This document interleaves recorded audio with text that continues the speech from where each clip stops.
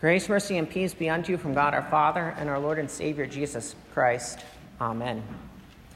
We know that the Holy Scriptures teach us and they comfort us. And this miracle worked by Jesus in Mark's Gospel, it does that. It teaches you and it comforts you. Now, it teaches you something about yourselves, who you are, how you think and live in this world toward your neighbor in love and in faith toward God. And you see, it comforts you as you see Jesus had compassion on the people. And he has compassion on you. So listen again to those words recorded by St. Mark. In those days, when again a great crowd had gathered and they had nothing to eat, Jesus called his disciples to him and said, I have compassion on the crowd, because they have been with me now 3 days and have nothing to eat. And if I send them away hungry to their homes, they will faint on the way. And some of them have come from far away. And his disciples answered him, How can one feed these people with bread here in this desolate place? And he asked them, How many loaves do you have? They said, 7. Now this account is the feeding of the 4,000, and there's a parallel account of this in Matthew's Gospel. And a similar feeding we often think of, too, is the feeding of the 5,000, and we have that account during the Lent season. But in all of these accounts, though, Jesus is taking care of his people. And as such is the case as the feeding of the 5,000, he even tests his disciples before working the miracle feeding all these people. The disciples here in the feeding of the 4,000, they ask him, how are you going to do this? And he asks them how many they have. They have 7 loaves. And it's almost as if Jesus saying, that's enough, right? I'm God. He's having compassion on these people. But why does he do that? He's the Lord. He's the Lord who created them, and he still takes care of them. So for you, listening to this event in the life of Jesus, you see that you're not excluded from this care of the Lord. God still takes care of you, even as you pray, give us this day our daily bread in the Lord's Prayer. And God has ordered by his providence, and that clock of the day, providence is the care of God, and this order that he's given to us, establishing the world, that he's given to take care of us. Now in this reading, a miracle kind of works outside of that order. He does something miraculous, but that compassion that God has to you even now is still the same. God now works through the various vocations he calls you in the church, the family, and the world. And it's always an interesting thing, too, especially being a Christian parent. And it humbles you to be the instrument by which God has compassion for his children. I was talking about this the other day with a couple, that Luther uses that term, the mask of God, when talking about giving daily bread and the like in this world. So as a Christian father or mother, you are a mask of God to your children. And when you work and put food on the table for your children to eat, this is God feeding your children.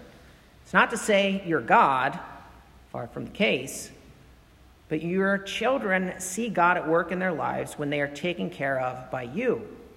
God is wearing a mask, and in this case, kind of a weird, scary-looking mask, that looks like a father, looks like their mother.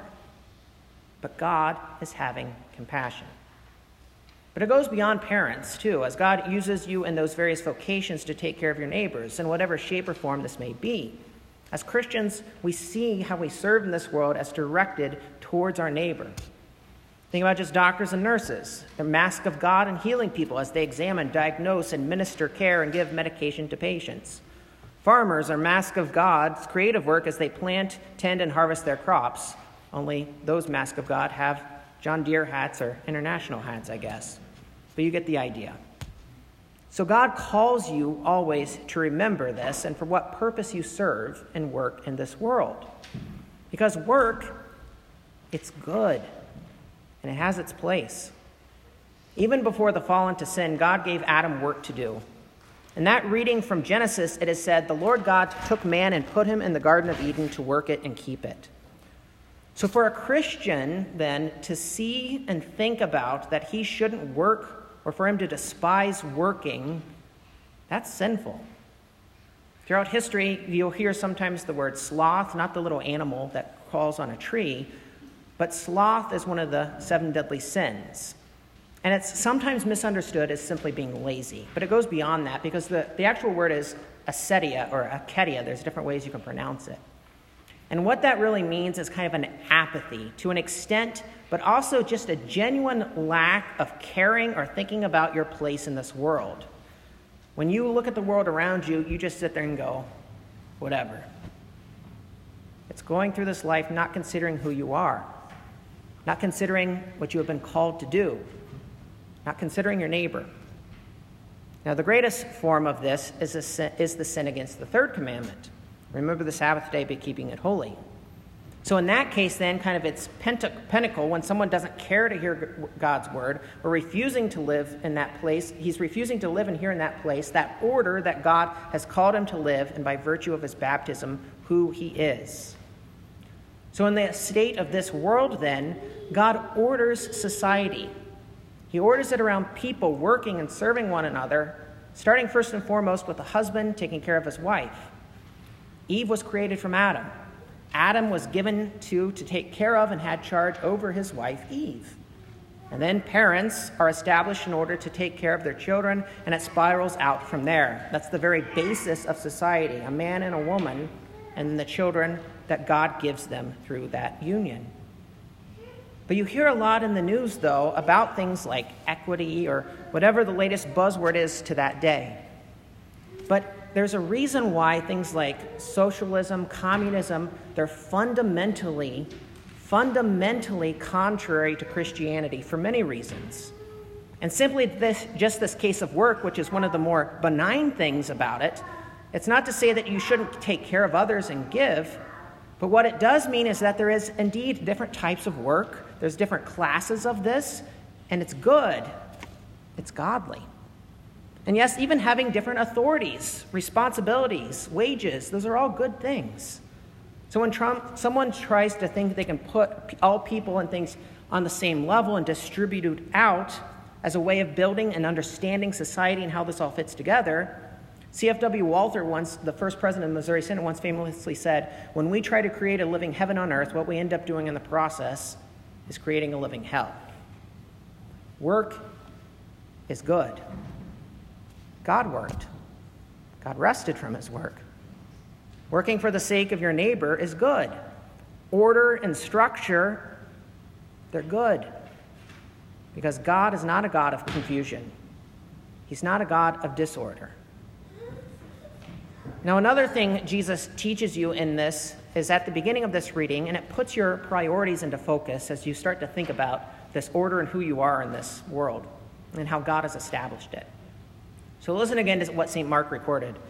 We heard, in those days when again a great crowd had gathered, and they had nothing to eat, Jesus called his disciples to him, and he said to them, I have compassion on the crowd because they have been with me now 3 days and have nothing to eat. So here are these people, and told again, another great crowd, a big crowd. They were distracted. Why?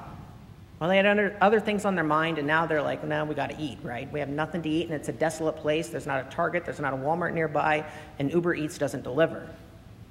So what distracted them? Well, Jesus did. And more specifically, listening to Jesus teach.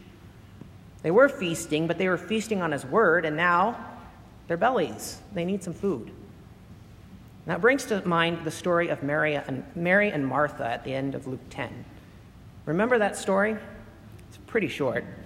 Now, as they went on their way, Jesus entered a village, and a woman named Martha welcomed him into her house. And she had a sister called Mary, who sat at the Lord's feet and listened to his teaching. But Martha was distracted with much serving. And she went up to him and said, Lord, do you not care that my sister has left me to serve alone? Tell her then to help me. But the Lord answered her, Martha, Martha, you are anxious and troubled about many things. But one thing is necessary. Mary has chosen the good portion, which will not be taken away from her. So Martha and Mary had Jesus at their house. And rather than sitting and listening to him, Martha was distracted. She forgot about what was important. Now, it doesn't mean to say that taking care of things in the house and serving is bad in and of itself. You don't say, I'm going to listen to Jesus, so I'm going to let my house go to ruins. But she lost sight of the one thing necessary or needful, as some translations had it. She forgot about that order of things and who she is in this order. Mary, her sister, sat. She listened to Jesus. Jesus was in their house. He was right there before them. Close your mouth, listen to him. So here then, the people in the gospel reading today were with Jesus 3 days. They're listening to him preach. They're listening to him teach. And so we see that God takes care of you and you take care of others. But that also is not set against the expense of listening to Jesus. The epistle reading speaks about your freedom in Christ, now that you've been baptized. And as you heard about that last week in the epistle reading, and this is shortly after last week's reading. Last week was from the beginning of Romans chapter 6, and this is a few verses later in that same chapter where this picks up. So St. Paul, by divine inspiration, wrote, "When you were slaves of sin, you were free in regard to righteousness. But what fruit were you getting at the time of the things of which you are now ashamed? The end of those things is death. But now that you have been set free from sin and have become slaves of God, the fruit that you get leads to sanctification, and its end eternal life. For the wages of sin is death, but the free gift of God is eternal life in Christ Jesus our Lord."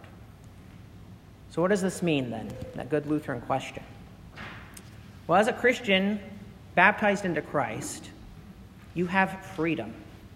You have freedom in Christ to listen to Jesus. You have freedom in Christ to serve your neighbor. Both of those things are true. So, use your freedom wisely as a Christian. Never use it as an excuse or cover-up for sin.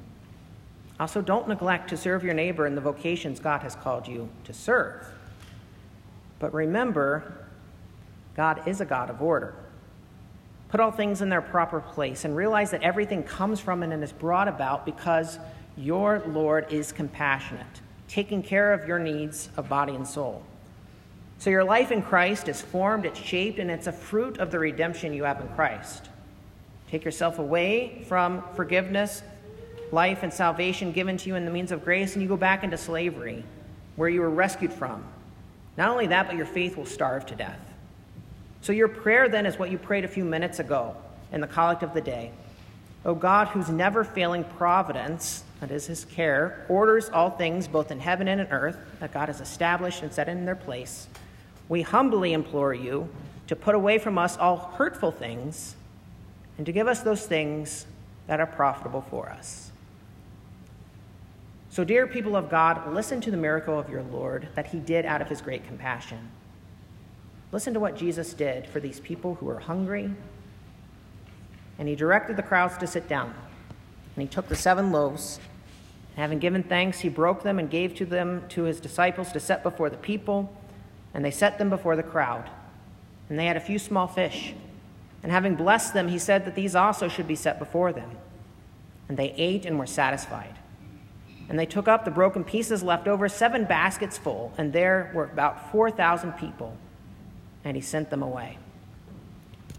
So the comfort in all of this, then, is that Jesus, the one who worked this miracle, he's the same yesterday, today, forever.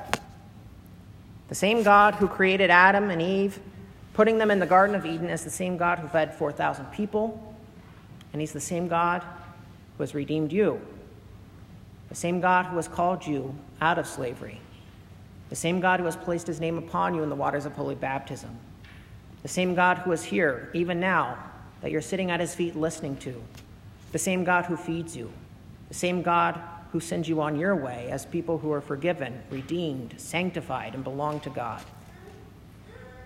And he's the same God who will not forsake you in this world, and even not in the life to come. He hears and answers your prayers, not because of how hard you pray or how great your faith is. He does this all out of his compassion. Well, how do you know this? Because Jesus, he's crucified for you. Your sin has been washed away in the waters of holy baptism. He sends a preacher to you to deliver his forgiveness. The Lord feeds you with his own body and blood given and shed for you. So what a joy to have and behold this day as you're sitting here listening to your Lord. You know what God thinks about you. You know how God feels towards you. He has compassion on you. And so he blesses you. He feeds you. He grants you the new life to live in faith toward him and in fervent love toward one another. And he sends you on your way, departing in peace from this place now and into eternity. Amen.